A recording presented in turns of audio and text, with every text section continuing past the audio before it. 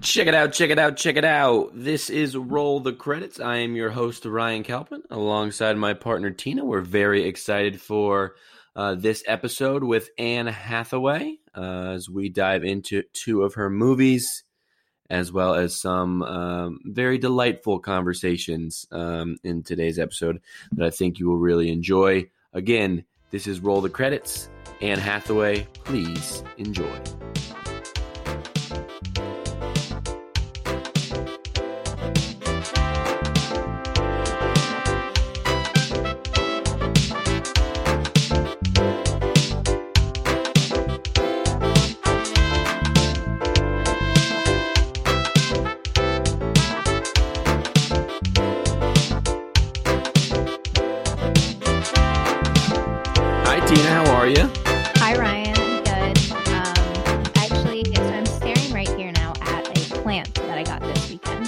This is my first ever plant, a live plant that I have to keep alive. Like a real plant? A real plant. Is it like a succulent where you don't have to do anything?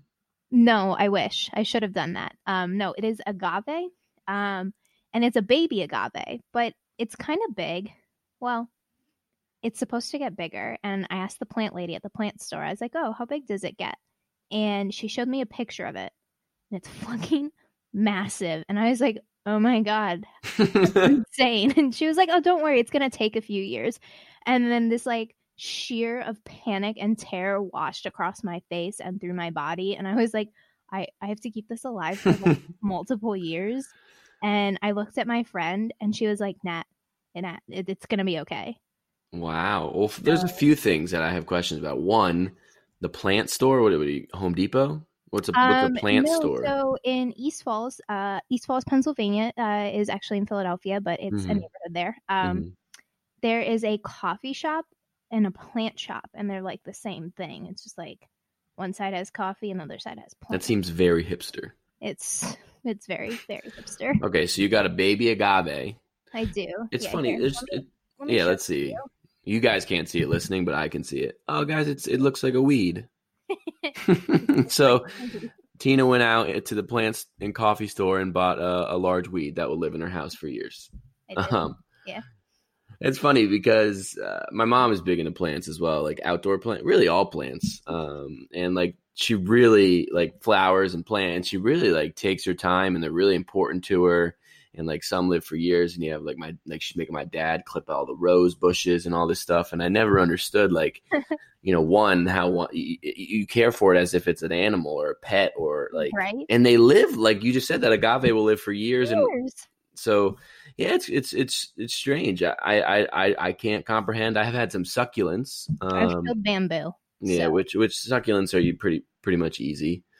I think you just have to avoid sunlight, pretty much. But yeah, I can't really relate, but I guess congratulations, I guess, are in order if you keep it. I have to text your mom for some tips. What do you have to do? Water? Like, is there certain things for this agave that you need to follow directions wise? So it said avoid direct sunlight, so it can't be like directly in the sun, but it still needs the sun. That's pretty confusing to me. I have to water it. She said not as much right now because it's cold out, but I don't know, like, do I water it twice a week? Do I water it every week? It's supposed to be an indoor plant. What does it matter if it's cold outside? I don't know. Oh, this is not good, Tina. Eventually, I think it might live outside, but I'm not sure. It's going to get too big. And now it's on this podcast in episode 2 that you have purchased an agave. And now we're going to have to check in every week and see where this agave is going. And I feel like by week 11 or 12, you're going to have to come back to me and say, you know what? I killed the agave. I very well might. And then my mom's not going to want me to have a podcast with a plant killer. And I'm going to have to do this solo. Damn it. So I got ahead of it. I blame the hipster plant store for that. Yeah. For me, what is new? Well, some semi-big news. I think I had told you, I don't know how many, people listening might know, if you know me. If you don't, obviously you don't. But I live in Philadelphia, and I had gotten a new job recently over the past 4 or 5 months, and they kind of have offices all over, kind of a WeWork type situation. So I work out of a WeWork right now, and one of their WeWork offices is in Chicago, And then I visited Chicago New Year's Eve for a week, and I loved it. And it was incredible. One of the best cities, if not the best city I've been to. And I like to travel to a lot of different cities. And I was thinking about moving there when I went for the trip. It was like a 30% chance, but it was kind of a time where, I'm not being held down by anything. I have friends that are going to be friends, no matter where I go, and family, and, I could pick up my dog and leave and things like that. So when I went there and loved it as much as I did in the winter time, and I heard it's even better in the summer, I started looking at apartments and talked to my family, and it was, going to be a real consideration. And the one thing was that it was a lot more expensive to rent an apartment there. And I'm a little bit of a princess, and I don't want to take the train to work. I don't want to drive to work. I want to walk to work. It's what I do now. It's what I've done for 4 years. And so they're even more expensive. So I was hoping to get some sort of relocation assistance or something like that. And it's not needed because they don't need me in Chicago. It's just like they don't care where I go pretty much. Right. So I then needed to decide internally what I was going to do. And I talked to my family, and I'm going to be in Philadelphia for another year. I have decided it's the smart decision. So yes, I will be here. Half bummed for you, half happy for myself. That you're still gonna, I appreciate it. I mean, it is what it is. I mean, Philadelphia's great. It's been great to me. I've been here in and around Philly for 7 years with Westchester, I think, maybe. Go Birds, right? No. Not Go Birds. You've pissed me off in this agave at the beginning of this, and now Go Birds. But yeah, so I will be staying in Philadelphia, and that was officially decided. I want to say last week. So this is a Monday that we're recording it. So we decided last week. So I will be in Philadelphia for at least another year. They said I can revisit it at that time and see what I want to do. Well, sucks for Chicago. Great for Philly. Yeah, I think it sucks for Philly, great for Chicago. Some people would argue. Anywho, well, this is Roll the Credits. If you stuck with us through that agave and moving story, then you are here to hear about Anne Hathaway. As we talked all about Mark Ruffalo last week, and at the end of the show, of course, went through our random wheel generator, and it was funny because Tina, you actually brought up that you met Anne Hathaway once. Yeah, I was healthy with her. I think that's where we obviously will need to start the dialogue. But we each picked a movie, which we don't know, of course. If you're just tuning in, if you missed the first couple episodes, no worries. This is kind of a movie rating review podcast that turns into some real life conversation. We're really thankful that you're listening. And this is Roll the Credits Anne Hathaway edition.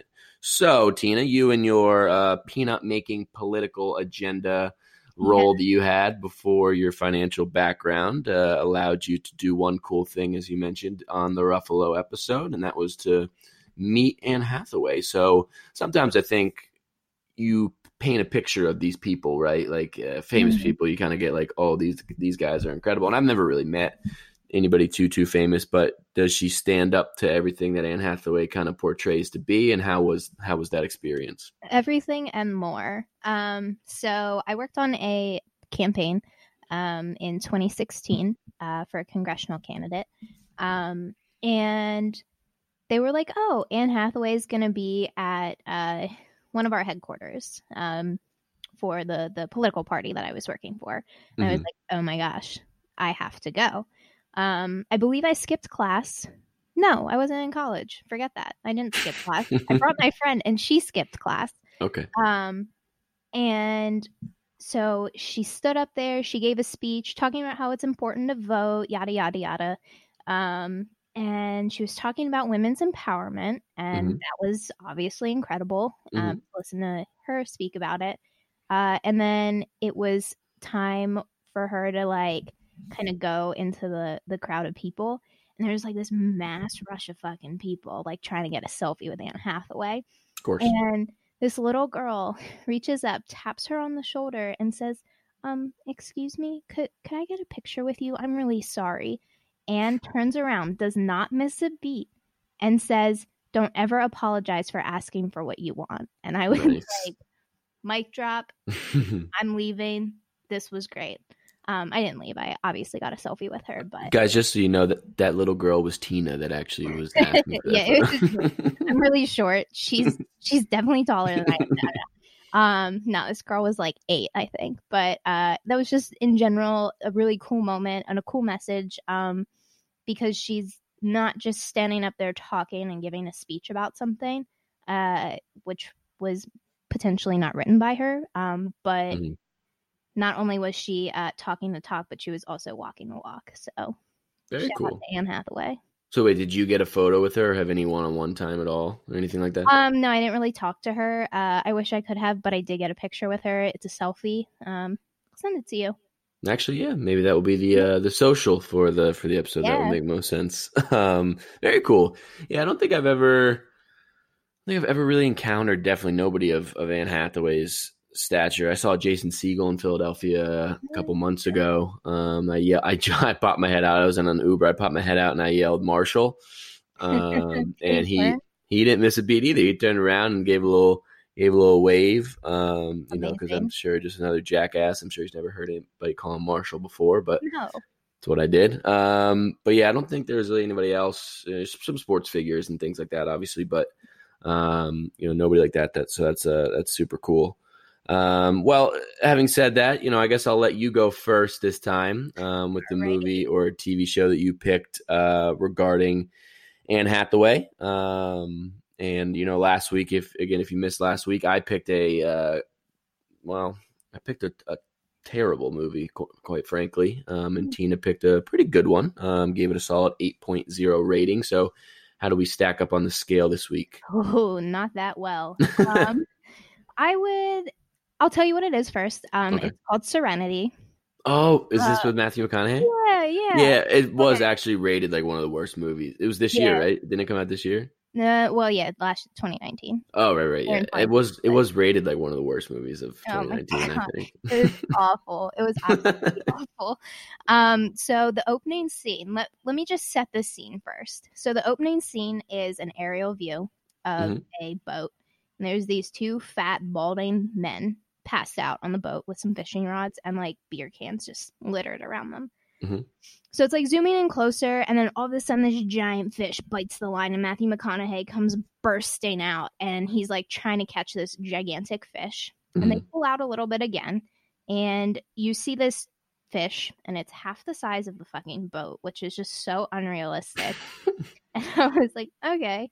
And Matthew McConaughey pulls a knife on these guys because these guys are like, yo, that's our fish. And Matthew McConaughey's like, no, man, this is my fish. And he pulls a knife on them, and he just starts like reeling this fish in. And it feels like this is supposed to be happening for like an hour of him just trying to reel this fish in, and all of a sudden they get it to the point where like they're supposed to bring it in, and he loses the fish.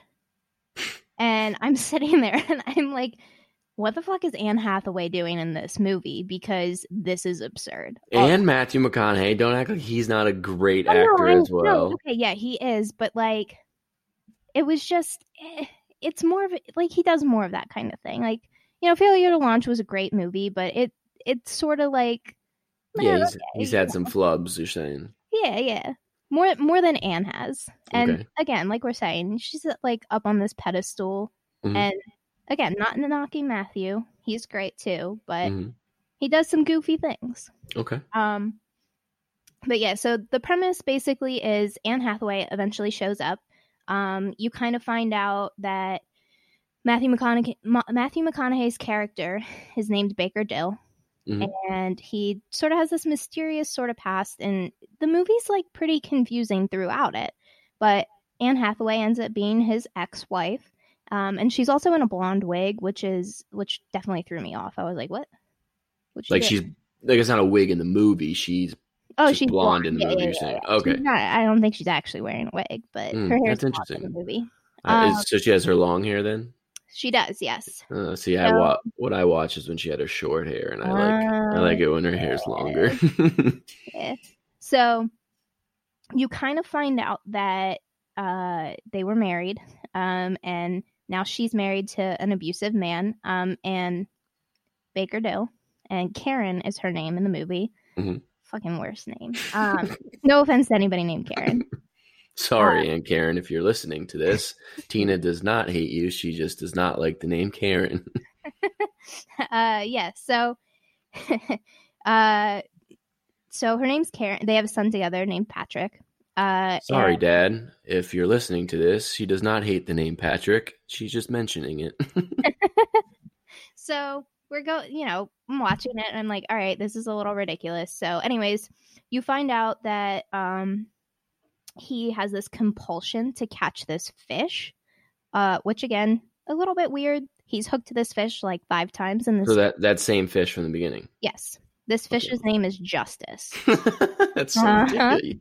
How could you just track a fish? I'm getting there. So sorry. So the premise of the movie is he's supposed to be catching this fish, but then Karen shows up and Karen's like, I need you to kill my husband. And she was like, I'll give you $10 million. 10 million, not like $1 million. 10 million? Exactly. Again, I'm like, this is wildly unrealistic. I don't understand what they're trying to do. How does she have $10 million? Oh, sorry. Because Frank, this fish is just, it has $10 million in its stomach. Yeah. Her current husband, who's abusive and a drunk, his name is Frank. Frank is very wealthy. He has all these connections and whatever, and has like threatened to kill her. He beats her, blah, blah, blah. Mm-hmm. The typical like battered woman story, which is very sad. And Patrick hears it all the time. And Patrick is just they show him like throughout the movie, but the shots are like of just his eyes and he's like playing a video game. So, and then like sometimes you like see words and stuff on the screen. So it's like you're looking at him if you're in a computer screen, but it's just like, it's weird. So throughout the movie, you're like, what? Like weird things keep happening. People know things and you're like, how does that person know that? And then also throughout the movie, there is a man in a suit who is just like casually running around this town trying to get in contact with Baker Dill, who's Matthew McConaughey, who is also actually John Mason. He changed his name. Okay. Yes, so this guy's like running around trying to catch him, and he just like misses him by like 20 seconds every time. He's like, damn it, like I'm just trying to get in touch with him. And he's just wearing a suit the whole time. So like there's scenes where he's like on the beach wearing a suit, carrying a briefcase, and you're like, what is going on? So within the last 30 minutes of the movie or so, Baker Dill, aka John Mason, aka Matthew McConaughey, and this man in the suit, he's a little scrawny man with like little beady glasses. His name's Reed Miller. He meets up with Reed, and Reed's like, hey man, I'm glad I caught you. And it's 2:30 in the morning and it's pouring out. So again, it's like, what is happening? He's like, I just want you to try this fish tracker. And he's like, what? He's like, no, I don't need that. So, he's just holding this fish tracker and they're having a conversation. He's like, listen, man, like, I don't make the rules. I am the rules, blah, blah, blah. And you're like, what? So this whole conversation occurs and Matthew McConaughey eventually is like, fine, like, I'll do it. I'll use your fish tracker and let you know how it is at the end of the week. And then he wakes up and it's like it was a dream and not real. The whole movie or just the fish tracker? No, just the fish tracker part. But then his card is sitting on the table, so it is real. And you're just like, what is happening? So Matthew McConaughey ends up killing Frank while Anne Hathaway is on the boat. So they do it sort of together. And then within like the last few minutes of the movie, you hear a newscast. And it's like 13-year-old Patrick killed his stepfather with a single stab wound to the heart. And you're like, oh my God. And then you find out the entire movie was a video game. And Matthew McConaughey's character in real life's name was John Mason. But he was a captain in the Marines in Iraq in 2006 and he was killed. What? Yes. Wait. So the whole thing is a video game. Yep.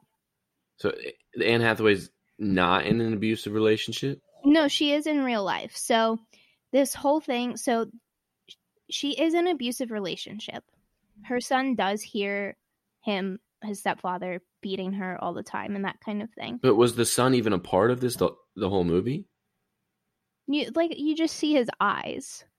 And then at one point, so in the moment where they're killing Frank and they're like throwing him overboard. Well, he doesn't get thrown overboard. A fish pulls him overboard, obviously. Obviously, sorry.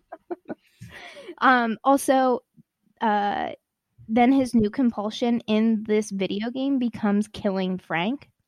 But Matthew McConaughey doesn't know it's a video game. It's really weird.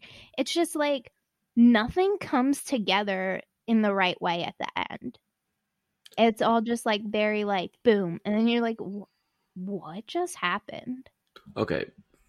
So I just need to clarify because I'm confused. So Matthew McConaughey's character was killed in Iraq in 2006. Correct. And this was present day. That the kid's playing the video game. Okay, the kid's playing the video game, but the stepfather that is abusing Anne Hathaway, does he really die? Yes, his stepson stabs him once. So that really happens. Yes, that really happens. But the whole everything else is a video game. Everything else is a video game. Like it's like a fish video game? Yes. So he's playing like a fishing game, like Hook'em or whatever you play in the sure. But who's playing? Who's the vantage point? Is it Matthew McConaughey's character's vantage point? Sort of. Like it's partially his and partially his son's. And who's the man in the suit? The man in the suit is like the rules. He's the one that basically tells Matthew McConaughey to call a game. And okay, so when he says I make the rules, he's like the game. Yeah, so he's like trying to steer Matthew McConaughey away from killing Frank in the game, which is weird too. So like it was all just. Does he ever catch the fish? No, he does not catch the fish. And then at the very, very end, he's starting to transform into like a different video game. Matthew McConaughey? Yeah. And I was like, what is happening? But what the fuck does that have to do with the son? Like, I'd be more interested in the son actually killing the stepfather. Yeah. So the son actually killed the stepfather. But you don't see that. You don't see it, but the way you know it is he picks up a knife and walks away from his video game, and you see the vantage point of him walking away and exiting through his bedroom door. And then you hear the newscaster say, so he's 13-year-old Patrick killed his stepfather while he was like beating his mother and saved his mother or something. So he stops playing the video game. Correct.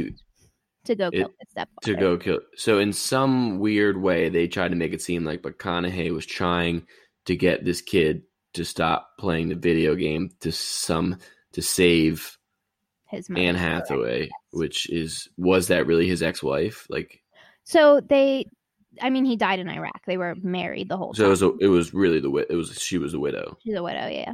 So that whole thing then is trying to get the kid to save the mom, and McConaughey's way of doing that in some weird, twisted way was through the video game. Was to win or lose the video game so the kid would stop playing. So to kill. Well, yeah. Yeah, kind of. Right? Yeah. I think so. I don't know. It was fucking confused. It was very confusing. That sounds terrible. It was awful. Because, like I'm saying, these weird things are happening throughout the video game, and like these random obstacles are popping up when he's trying to kill Frank. And you're like, what? Why is all of this happening? And then at the very end, you're like, this was all a game? So maybe if McConaughey never killed the stepdad in the video game, then maybe the kid would have never been able to kill him in real life. Maybe. And that's why all those obstacles are popping up. And that's why the game guy didn't want him to kill him, because the game doesn't want him to win.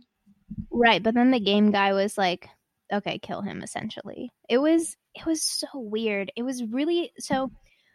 I was trying to sit down and figure out how am I going to describe this movie, because it was literally the most confusing thing I've ever watched.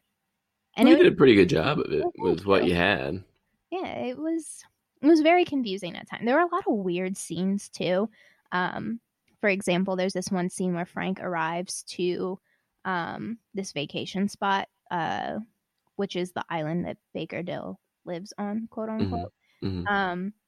And Anne Hathaway had already gotten there, and he walks into the room, and he was like, "Take off your robe." So she takes off her robe, and he puts his glasses on and kneels down and just like starts inspecting her body. And he sees a scratch on her, and he's like, "Oh, like how'd you get that one?" And like then it like he whips off his belt, insinuating that he's going to like whip her, which they insinuate that he does. But yeah, it was really bizarre. There was a lot going on, and they didn't wrap it up well. Hmm. Was not wrapped up well. Doesn't seem like it was. No. And I was sitting there thinking, I was like, how does this ever relate to real life? How does it relate? How'd you do it? How did Did you find a way to do it? I did. And I was like, man, like, let me think of a time where technology and real life kind of like coincided a little bit too closely, and like more than what I would have wanted to. Mm-hmm. So there's this dating app called Hinge, if you're familiar with it. I do know what it is. We're not sponsored yet, Hinge. If you would like to sponsor us, we are open to that. So I was thinking about it. I was like, wow. Okay, so this one time, this guy matched with me, and we'll call him Jack. Jack matched with me. Jack sent me a message. It was like weirdly worded, and I was like, whatever. Mm-hmm. So the next day, thought nothing of it. Never thought about it again.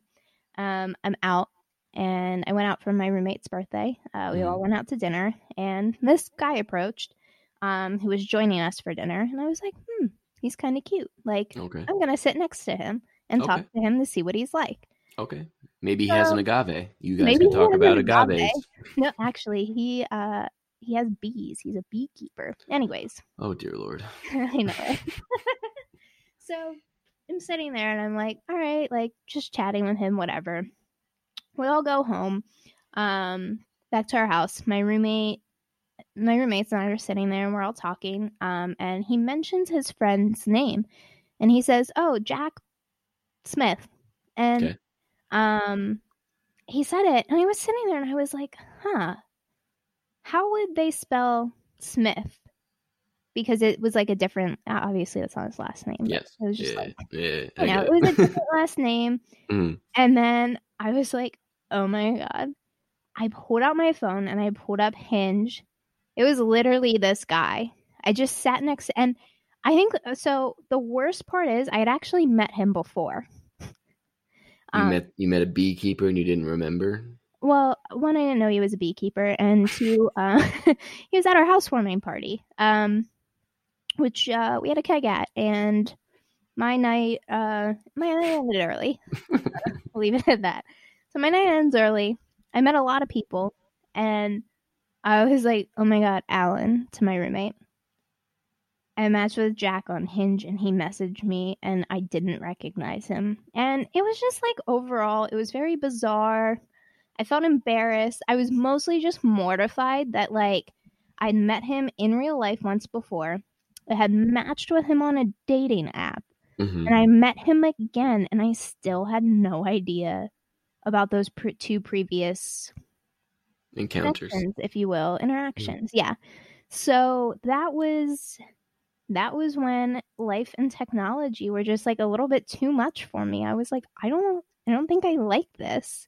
I don't think I like these random people just sort of appearing and sort of like, quote unquote, knowing who I am through a screen, and then they see me in real life. And, you know, it was really bizarre. I didn't like it. I didn't like it at all.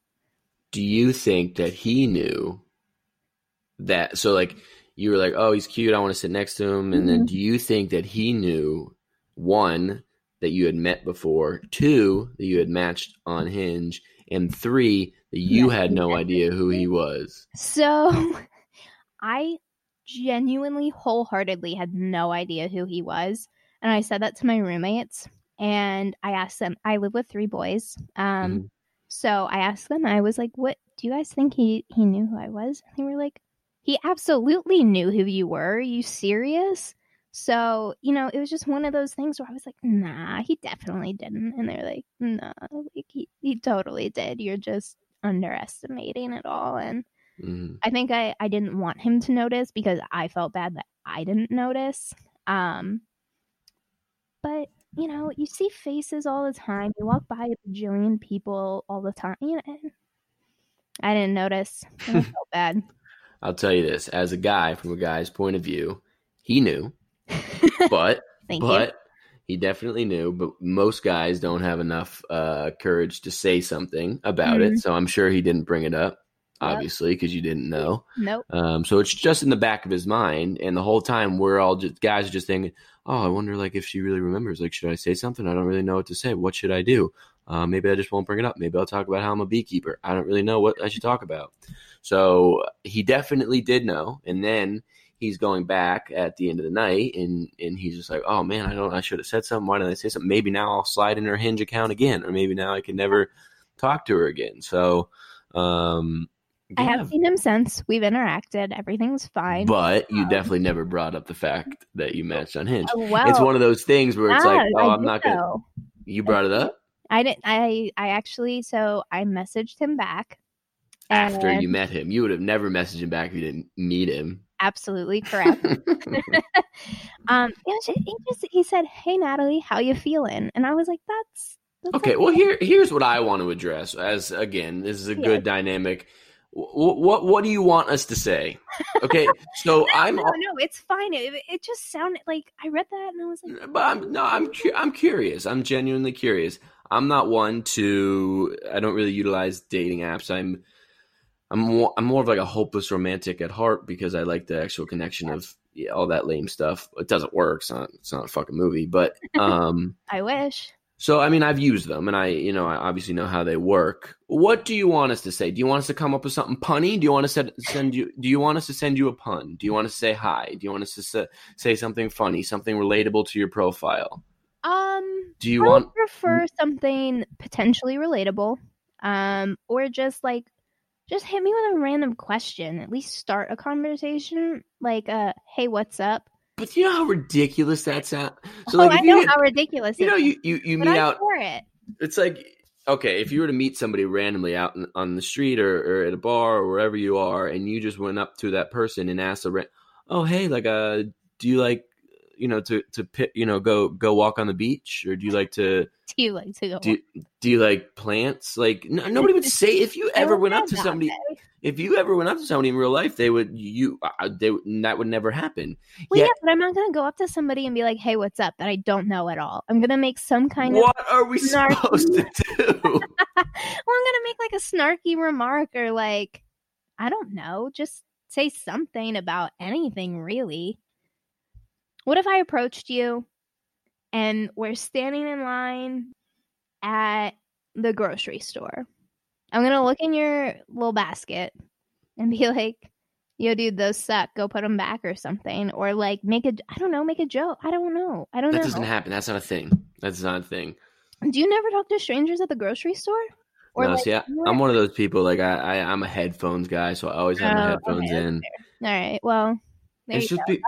That's why you haven't met anybody in real life right now. You're missing the connection because you have your headphones in. Yes, there's multiple reasons, but I guess the nice way is to say if I have headphones in. But it's so funny because to me it's such a double standard, and in today's world it's so different. I mean, that because a lot of times people are meeting through apps, and it's become normal, and it's not. And people literally create relationships, and I'm sure. Oh, people have gotten married. I know. Yeah, got married. People that got married. Yeah, and it's Tinder. Right, and it's not anything now to like laugh at or be ashamed about, but for me, I still would feel weird being like, "Oh, how'd you guys meet?" It doesn't feel right to say, "Well, I met because my phone and her phone did these algorithms which showed that we were within a 25-mile radius, and for whatever reasons, due to the fact of pictures that I liked and she liked, they thought that we would be compatible, and for those reasons, we decided to get coffee." And just pretended to not really like each other or not show any interest, because that's what the social construct stands for about 4.5 weeks. Yeah. And then we would stop talking, but eventually kind of came back around. And then a mutual ghosting. A mutual ghosting. And off into the night you go. And then a drunk encounter a couple weeks later, and that's kind of how we, reignited our flame, and that's why we're getting married here today. So thank you all for coming to our wedding. I really appreciate it. Like, that story doesn't warm my heart. That, you know what I mean? And again, I get it, and I get it as well. Like, it is today's world where technology does seem to be taking over. Back to your original point in some way. But I do agree with you, though. I much prefer the in-person interaction and that first, like, you just get the locking of the eyes type. No, like locking of the eyes. I know what you mean, but you get the jitters, or you get like kind of a feeling in the pit of your stomach. You can't get that through a telephone, in my opinion. No, I agree.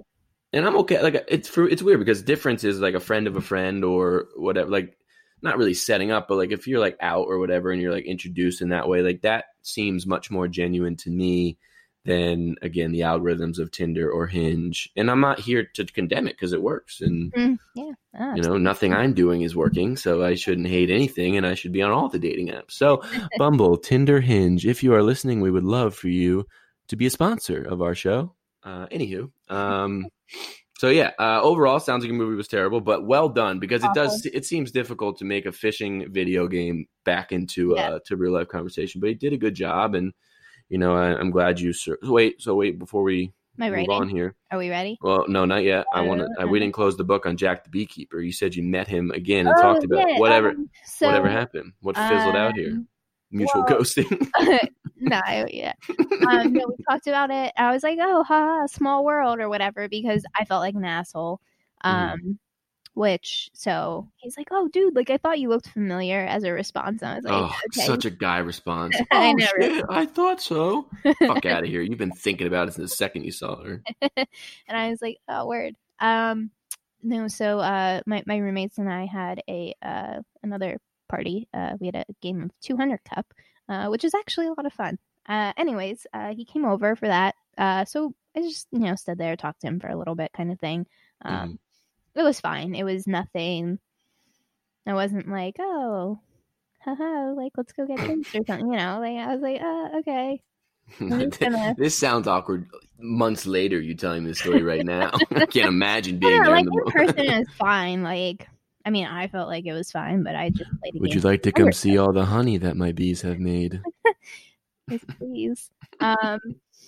He's not like a beekeeper as a profession. It's just like a side thing that he does. Right. It's such a shame, because we're not here to out anybody, but I can't imagine that the number of beekeepers in Philadelphia is higher than 3.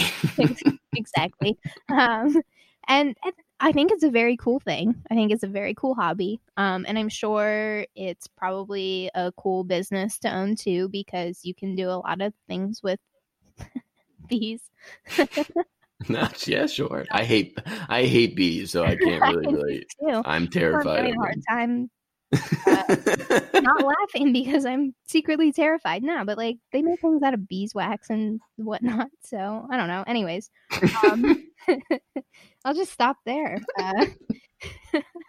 Okay. Sorry. Rating of the movie. Rating of the movie. Yes. So you're going from an 8.0 to a 3.3. 3.3. That's lower than Margaret. I didn't even know why they called the movie Margaret. I do know why they called this movie Serenity. The name of the fake boat was Serenity. That's at least understandable. Right. I mean, so 3.3. That's pretty. I did pretty low. In the first 30 seconds because they showed the name of the boat. I know a 3.3 is low, but okay. I wouldn't recommend it to anybody. I would not say, "Hey, you need to watch this." That's what we're here to do. Tell somebody that I don't like to watch it. So, Jack the Beekeeper. Jack the Beekeeper. Hey, Jack. Movie, great movie. You should totally go watch it. Oh, you want to come over and watch it? Me and my bees are going to be out. All right, Jack. I'm so sorry. He's very nice, very kind. He's very funny too. I'll say all of that, but anyways. Okay. Very good. Yeah, I actually saw that movie and I never seen it, but I did know that it hadn't been up there for one of the worst movies of 2019. And it was hard because I love Matthew McConaughey. He's one of my favorite, if not my favorite actor. And so sorry to interrupt, but no, go ahead. Throughout the entire movie, he was either like dripping wet, like soaking wet from water. That sounds great. Or he or he was sweating. He wasn't dry at all. Like throughout the movie, it was so weird. Anyways, well, he was chasing a fish the entire movie. He's trying to kill a man. It's probably a lot of pressure. Okay, so I picked a movie, of course. I picked a little bit of an older movie. This is Anne Hathaway with shorter hair, like I mentioned. Anne Hathaway's in one of my favorite movies of all time with Jake Gyllenhaal. Diaries. No, anyway. So the thing is, in all transparency, because this is a very honest podcast that we do, I originally chose a movie called One Day. And it looked familiar to me, but I didn't think I had seen it. And I watched it for about 30 to 35 minutes, and I realized I had seen it. So I had to make a decision of either just watching it again and then talking about it, or just picking a new movie. And I really didn't want, especially in the beginning here, to pick a movie that we already seen. So I chose to get out of One Day and picked a new movie, just in all transparency, to let you know. One Day is about Anne Hathaway. One Day was more of like a romantic comedy about Anne Hathaway and this friendship that she had since college. They live in like London, and they're both going in separate directions. Like she wants to be a writer, and she's working at a restaurant, and he's like this really like charming, successful TV producer of sorts, and kind of womanizer. And she's kind of in love with him, like her whole life, will never admit it. So it definitely would have had some good talking points. However, it's a good movie. I wanted to stay true to it. So I switched off, and I picked the movie that I picked is from 2014 called Song 1. Really not a big cast, definitely not a star-studded cast. Anne Hathaway is definitely the star of the movie. So it stars Anne Hathaway. Her name is Franny in the movie. And she has a brother in college. His name is Henry. He's a musician, or he wants to be a musician. And then Franny and Henry's mom's name is Mary Steenburgen, and she is the mom from Elf and Step Brothers. So a very famous actress. Yes. Has won an Oscar as well. So those were kind of the three people. And then there was this musician, James Forrester, who's a singer in the movie. And those are really the only four people in the entire film. So Song 1, what happens is Henry, like I said, is an aspiring musician. James Forrester is his favorite artist, and he's kind of like this indie up-and-coming, like he's not like a massive pop star, but he's selling out venues in Philadelphia and New York, but not big venues, if that makes sense. And right in the beginning of the movie, so you don't have any emotional connection to anybody yet. It's within the first 10 minutes. He has his headphones on, and he's just been playing music in the subway, and he's going back home, and he gets hit by a car. Oh, so you picking music that people getting hit by a car with? I'm sorry. So, but the thing is like it could have been better, in my opinion, if I had an emotional attachment to Henry at the time. I didn't. Literally, the movie was 5 to 10 minutes in, and this college kid gets hit by a car. So Franny is studying for a PhD in anthropology, and she's living in Morocco. And her mom calls her out of nowhere and says, "You need to come home. Henry's been in an accident." So she goes back to, they live in Brooklyn. So she goes back to Brooklyn, and Henry's in a coma. The doctors say, like, we can't be sure if he's ever going to get out of the coma. And Franny kind of is throughout the entire movie, her character is very quiet, very independent, weird relationship with her mom, but like at times, definitely loving, but you could see they've had some issues. You could see that her and Henry has had some issues, and it comes out that Henry dropped out of college to be a musician, and Franny didn't agree with it, said some nasty things, and hadn't talked to him in 6 months. Oh, he had sent her like 6 or 7 of his original songs, and she never opened them, never responded to them. So she's feeling a lot of guilt, as you can imagine. So she finds Henry's journal, and in the journal he writes down all the places that he plays at, all the venues that he likes, and she starts just going to these places and recording things with her because basically she in Morocco, she was kind of recording these different tribes. That's, I guess, what her whole PhD paper was, thesis was going to be on. So she always has this recorder with her. Singing or interviews? They only showed it like a little bit. It was kind of like rituals that they would perform, I guess. So she starts going all these venues, recording it and like playing it for Henry, hoping it'll kind of help him from a coma. I guess senses in a coma, the doctor said, could help. So she goes to his favorite diner and gets pancakes and brings it back and just puts it like near his nose, goes to these music halls and records the songs and tries to have him listen, goes and buys this old piano and keyboard and plays it for him, hoping that he's going to listen. So then he's obviously not waking up. The mom's going through it. Like, they're all going through it. And Anne goes to see, Franny, Anne Hathaway character, goes to see James Forrester, his favorite artist, in concert. Okay. Goes to the meet and greet afterwards and gives him one of Henry's original songs and says, "Hey, my brother's been hit by a car. This is his song. It's pretty good. I never listened to it." And he's like, "Oh my God." And this guy is really, really quiet, really, really strange man. Okay. So he's like, "Oh my God," is he going to be okay? And she's like, "I don't know. He's in a coma." And he kind of just looks at the CD and walks away. The CD? He takes the CD. Yeah. Okay, good. And then move if he doesn't. Yeah. So, I mean, he definitely has a good heart, as you could see. And she mentioned that he's like, when he asked, "Is he going to be okay?" She's like, "Well, he's in a coma at whatever hospital they're at." And so the next day he shows up with coffee and he starts playing at the bedside for Henry. Oh my gosh. So Henry's not waking up, obviously, because, Right. And it's like a romantic drama. But at that point, it then switches from, okay, my brother's in a coma, a relationship between Franny, his brother, and his mom, which is all fractured, to romantic notion of Franny and James Forrester. So she's like, "Oh, do you want to come? I'm going to one of Henry's other favorite spots." So they eventually just start hanging out a lot. And he's coming around the hospital, so it's not like Franny's like not paying attention, but Henry. And I think it's good. And the whole time James knows that in a week he has to go back. He's going back to Maine, which is where he lives. So he's just touring in New York and Philadelphia at this point. And he drives his beat up old car and they sit out by the bridge and, just kind of play music. And he admits to her that he hasn't been able to have any inspiration in finding a way to write new music since his first album got so popular. And they eventually, it eventually turns sexual. They hook up a couple of times. And towards the end of the movie, it's his last. So he knows his last show's in Philadelphia. And like I said, they're in Brooklyn. And he has like a wedding that he's the entertainment for in New York. And that's his last like gig in New York before he goes to Philadelphia. And then he's going right from Philly to Maine.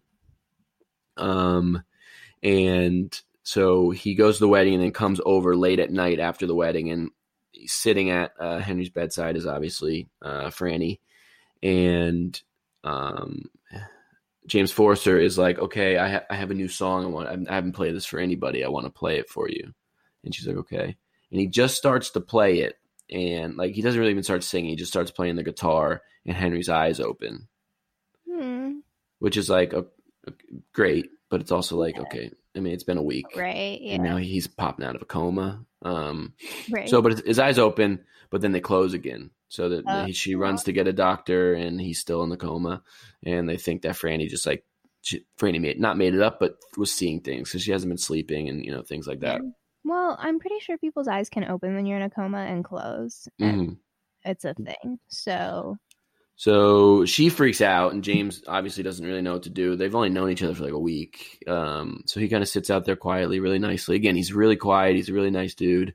And he has to leave to go play Philadelphia. So he goes to Philadelphia, and the next morning, Franny's sitting with Henry, and he really does open his eyes this time because she's playing James Forrester's music on YouTube, and he opens his eyes and she's freaking out. And immediately he says like, "Franny," like that was the horrible impression. I don't know.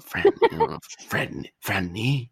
But as you can imagine, not speaking for a while, tubes down your throat. So, and she just starts crying. She says, "I'm so sorry."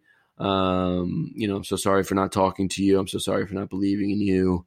And eventually, you find out that, he's going to be okay. That's nice. So she Heartwarming. goes to Philadelphia at the end of the movie to go try to catch James's last show before he goes to Maine. And the show's sold out. And she gets there right at the end. And the guy's like, I'm sorry, I got no more tickets. But there's TVs outside the venue. And he goes, I want to play something for you guys that I haven't played for anybody. I got some inspiration over this past week.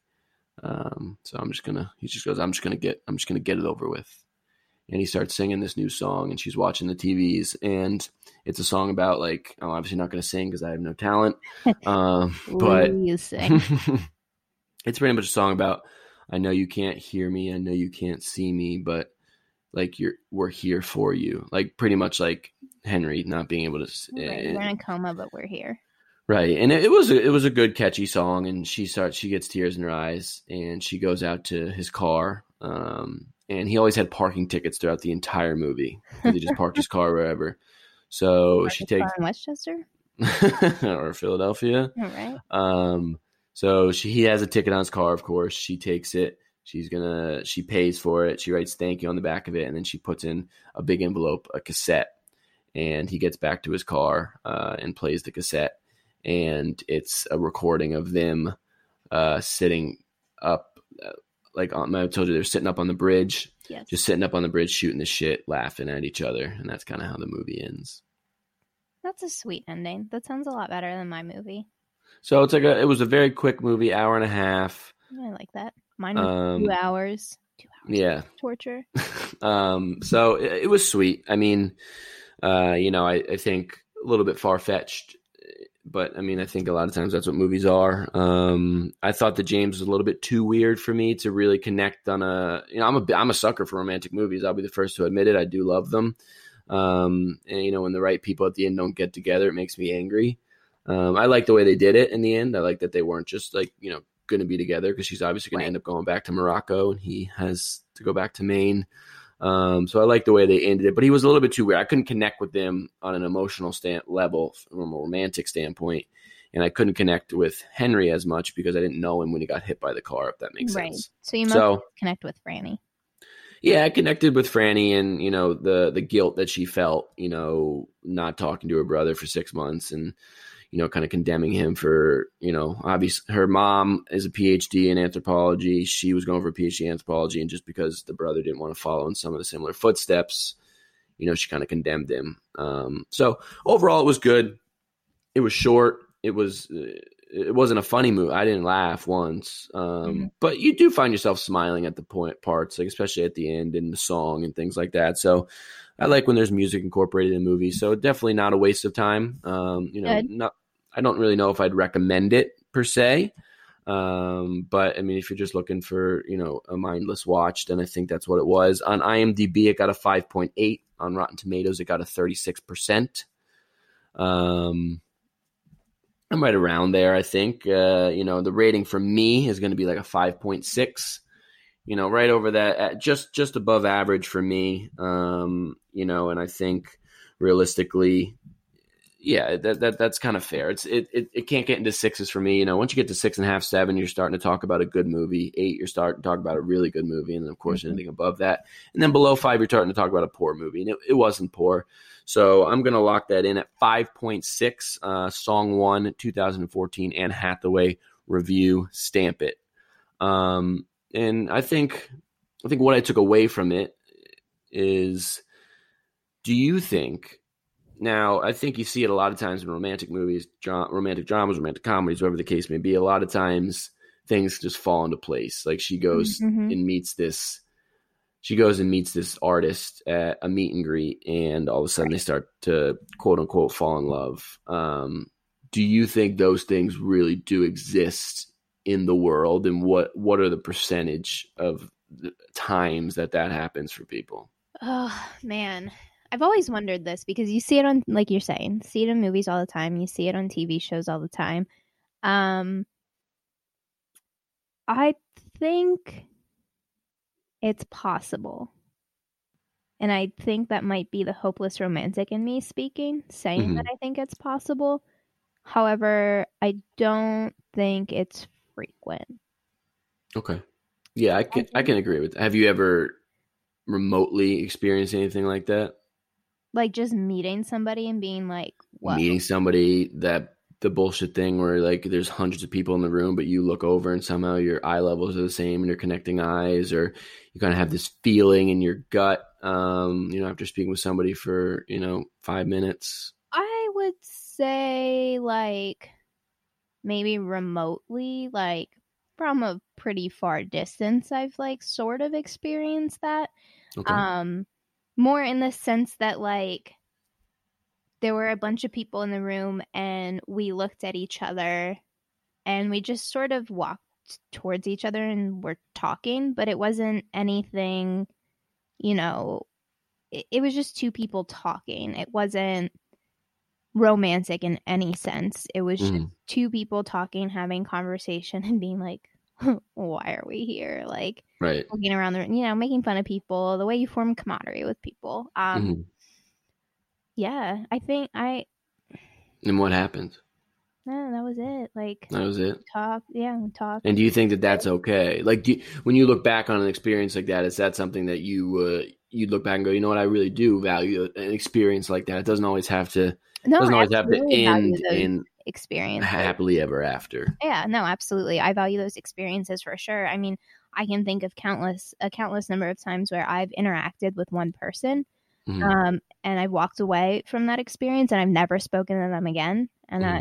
And like I've been like, wow, like that was just like a really, really great conversation, with anyone. Not just, like men.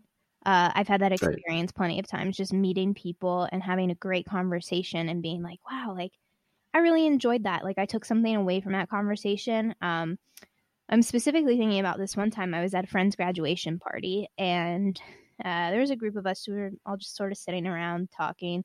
And I started talking to this one girl, and we just sat there and we had the most like raw and honest and vulnerable conversation ever about, God, I don't even remember what it's about anymore. But I just remember sitting there and, I was leaving. I was like, hey, like, it was great to talk to you, whatever. And I remember leaving thinking, wow, like, I don't know that person. And we just talked about like some of our deepest fears and like some of our major flaws. And Mhm. it was fine. And we Yeah. walked away and left it as it was. And I don't know, it was a really cool experience. Yeah, I think a lot of times there's just so many, not necessarily negative stories, but just so many of the same stories that you hear, over and over. Yeah, you meet people out when you're drinking or at the, whatever you're doing. But the actual ability to create a bond based off human connection that doesn't happen all the time is pretty amazing. It leaves you with a feeling of, it leaves you a little bit inspired and hopeful Yeah. that there's people out there that you can connect with without really sharing years of your life with. Just like you explained at the graduation party, where just by some chance of life, you guys are crossing paths, and it doesn't have to be this lifelong friendship or lifelong relationship or happily ever after, but in the moment that is 10 minutes, 3 hours, 1 week, in this case with the movie, it can leave a stamp, I think, on your outlook overall on life. And I think that those experiences are fleeting, and I think to have those are rare and appreciated for sure. Definitely. I had one. There's one that always sticks out for me. I was in Italy. I visited Italy a couple years ago, and I went to Rome, and we went to this nightclub. I think it was our last night in Rome, and there's girls there that don't really speak English too well.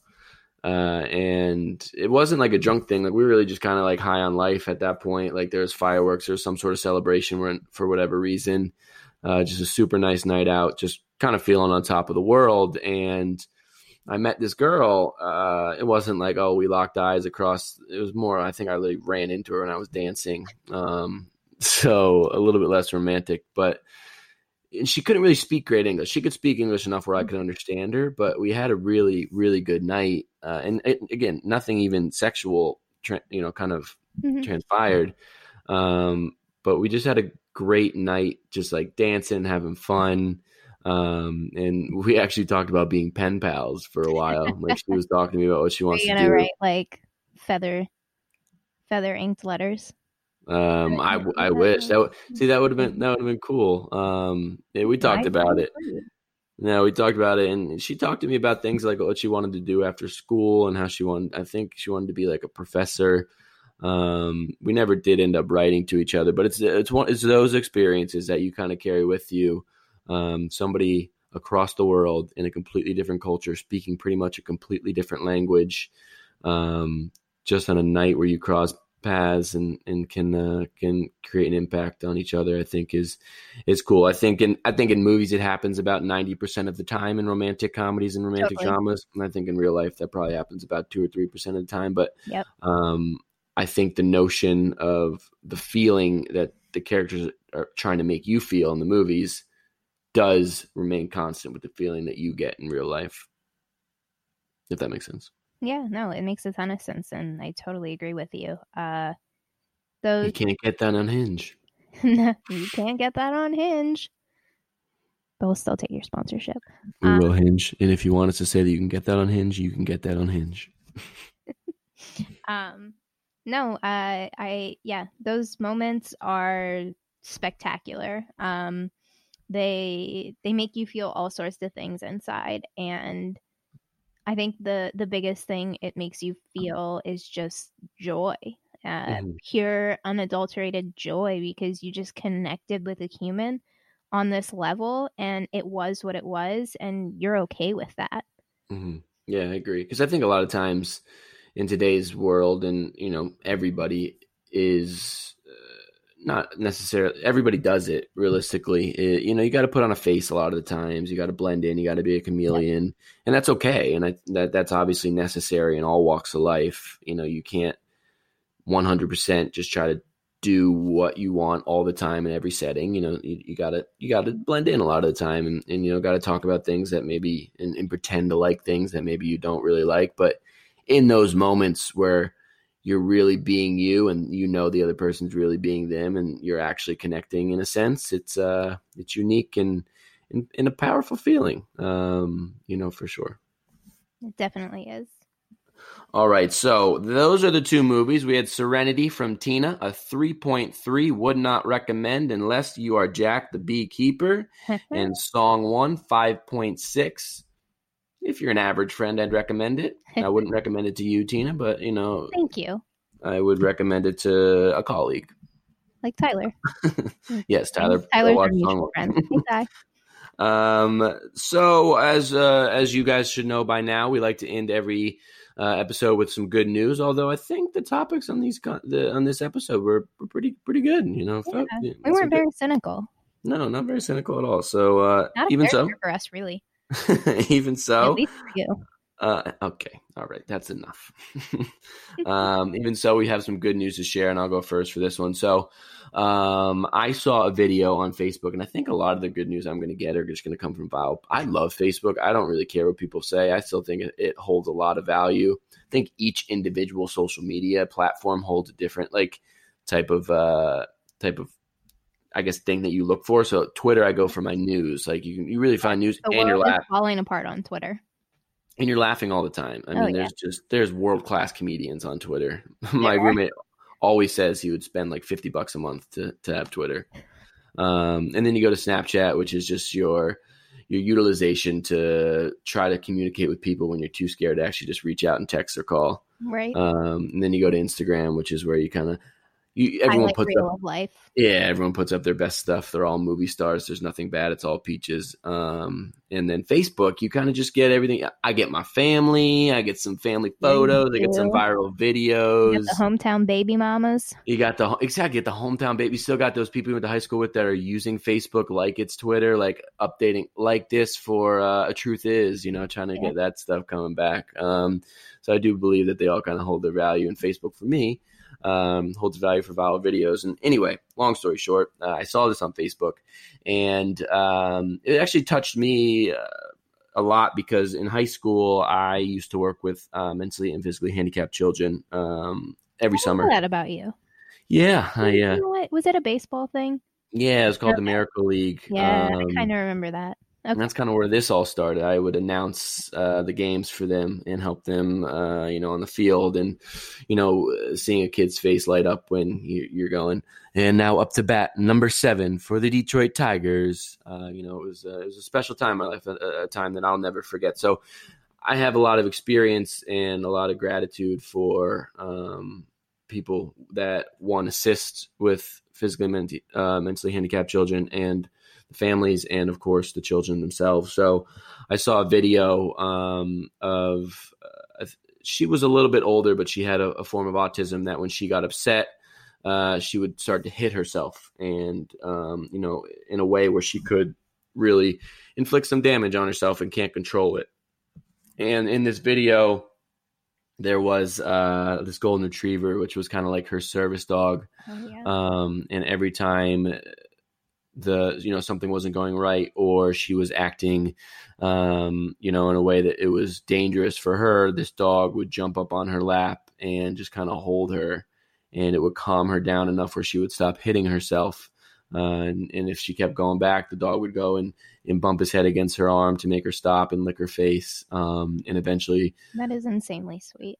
Eventually she would calm down enough where, it wasn't dangerous for her anymore. And I thought it was really sweet to, see a dog obviously do that. Everybody loves dogs, but then to be able to assist in a time of need, was something that kind of touched my heart in a way, because, I've dealt with it. I've seen it before, and, I kind of know the dangers of it. And I think, it was really cool to see a video like that. That's awesome. I love that. That was a good one. Thanks. So my good news story is about a South Philadelphia teacher who was honored this past Friday for 50 years of teaching. 50 Wow. years. That's insane, right? So she actually started, her name is Mrs. Sarah Avitali. Avitali. I should be able to say it.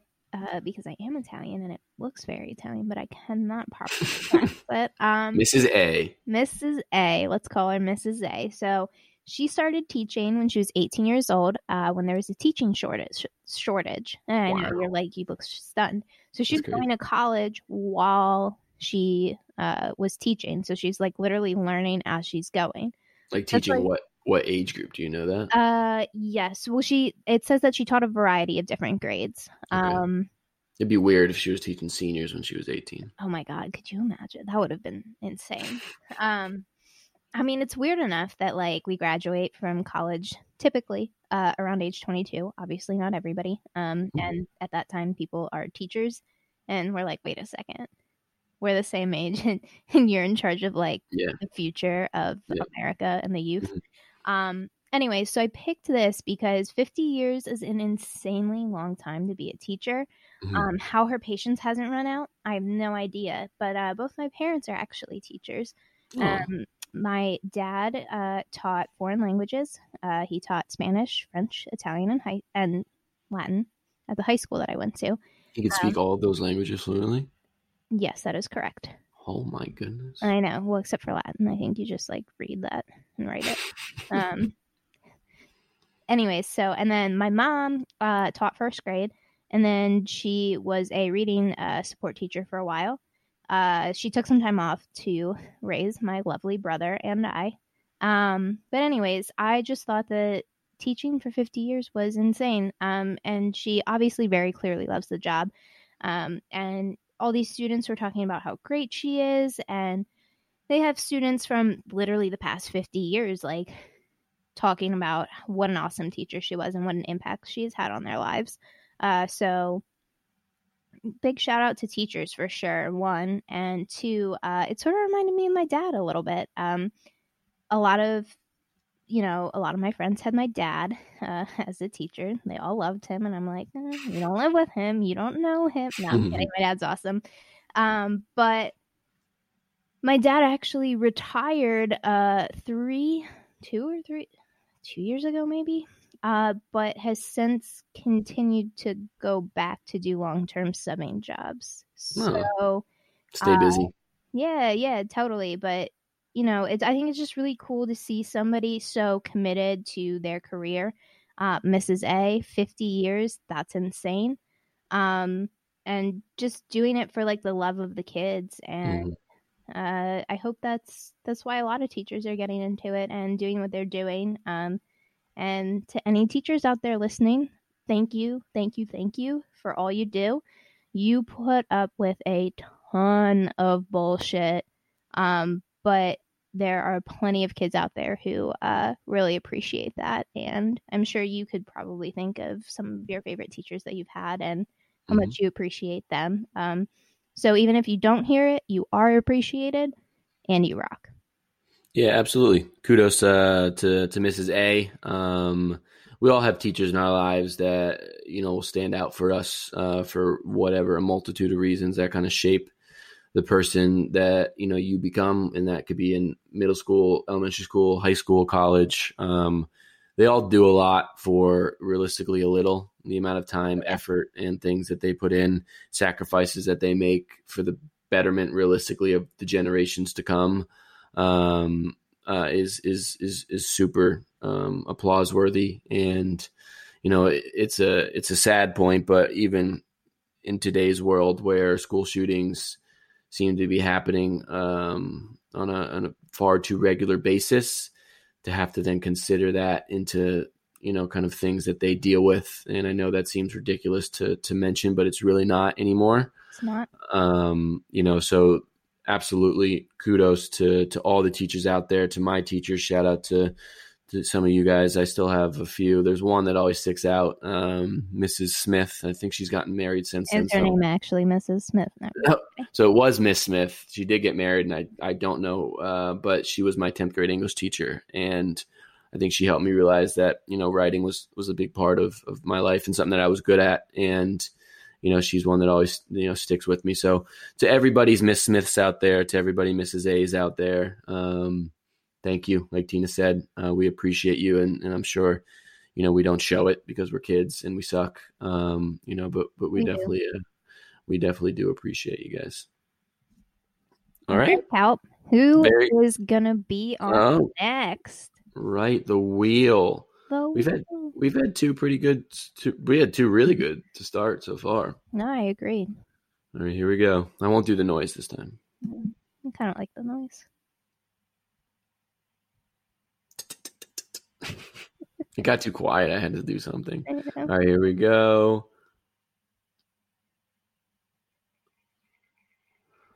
All right. So he's definitely a very well-known actor, Hugh Grant. Ooh, love me some Hugh Grant. So he's obviously from, I think he's originally from London. He gets the rap sometimes of being not stuck. Stuck up's not the right word, but he gets the rep of sometimes being a little bit agitated in a funny way on all the talk shows and things that he's done. He's in the new movie with Matthew McConaughey, The Gentleman, which is in theaters right now, as well as a wide array of movies that we'll have to choose from. So Hugh Grant will be episode 3 on Roll the Credits. This was Anne Hathaway on episode 2 of Roll the Credits. And yeah, I think that's it. You're getting me for another year, Philadelphia. Tina, you're getting me for forever, realistically, with this podcast and things moving forward. But I think that's all that I had. Anything less. Oh, thank you. Much appreciated. Well, it was a very nice episode. We have to be meaner next time. We talked about a lot of nice things. We talked about moments that, I mean, my favorite part was still the beekeeper and your agave, but you know, agave. Actually, agave. You know that they put agave in margaritas. That's actually, no, I'm kidding. I was going to say that's actually why I bought it. That's not, but that is why you bought it. It is. And do you love a good margarita? So if there's any margarita companies out there that would like to have a sponsor or tequila or tequila or agave or plant chops, really anything. We'll settle for MeUndies, as I'm wearing them right now. Tina's Christmas gift to me. So am I. That was a shout out to Armchair Expert, our podcast where we got a lot of inspirations from, and that is one of their favorite sponsors. But yeah, really anything. I mean, I'll settle for Band-Aids or adult diapers. Realistically, anything. We're going to need those ones. All right. Well, we'll be doing these in our adult diapers. We'll be doing this podcast for many years to come. So, Tina, thank you very much. It's been a pleasure as always. Guys, thank you so much for listening. This is Roll the Credits. I'm Ryan. I'm Tina. And we will see you next week.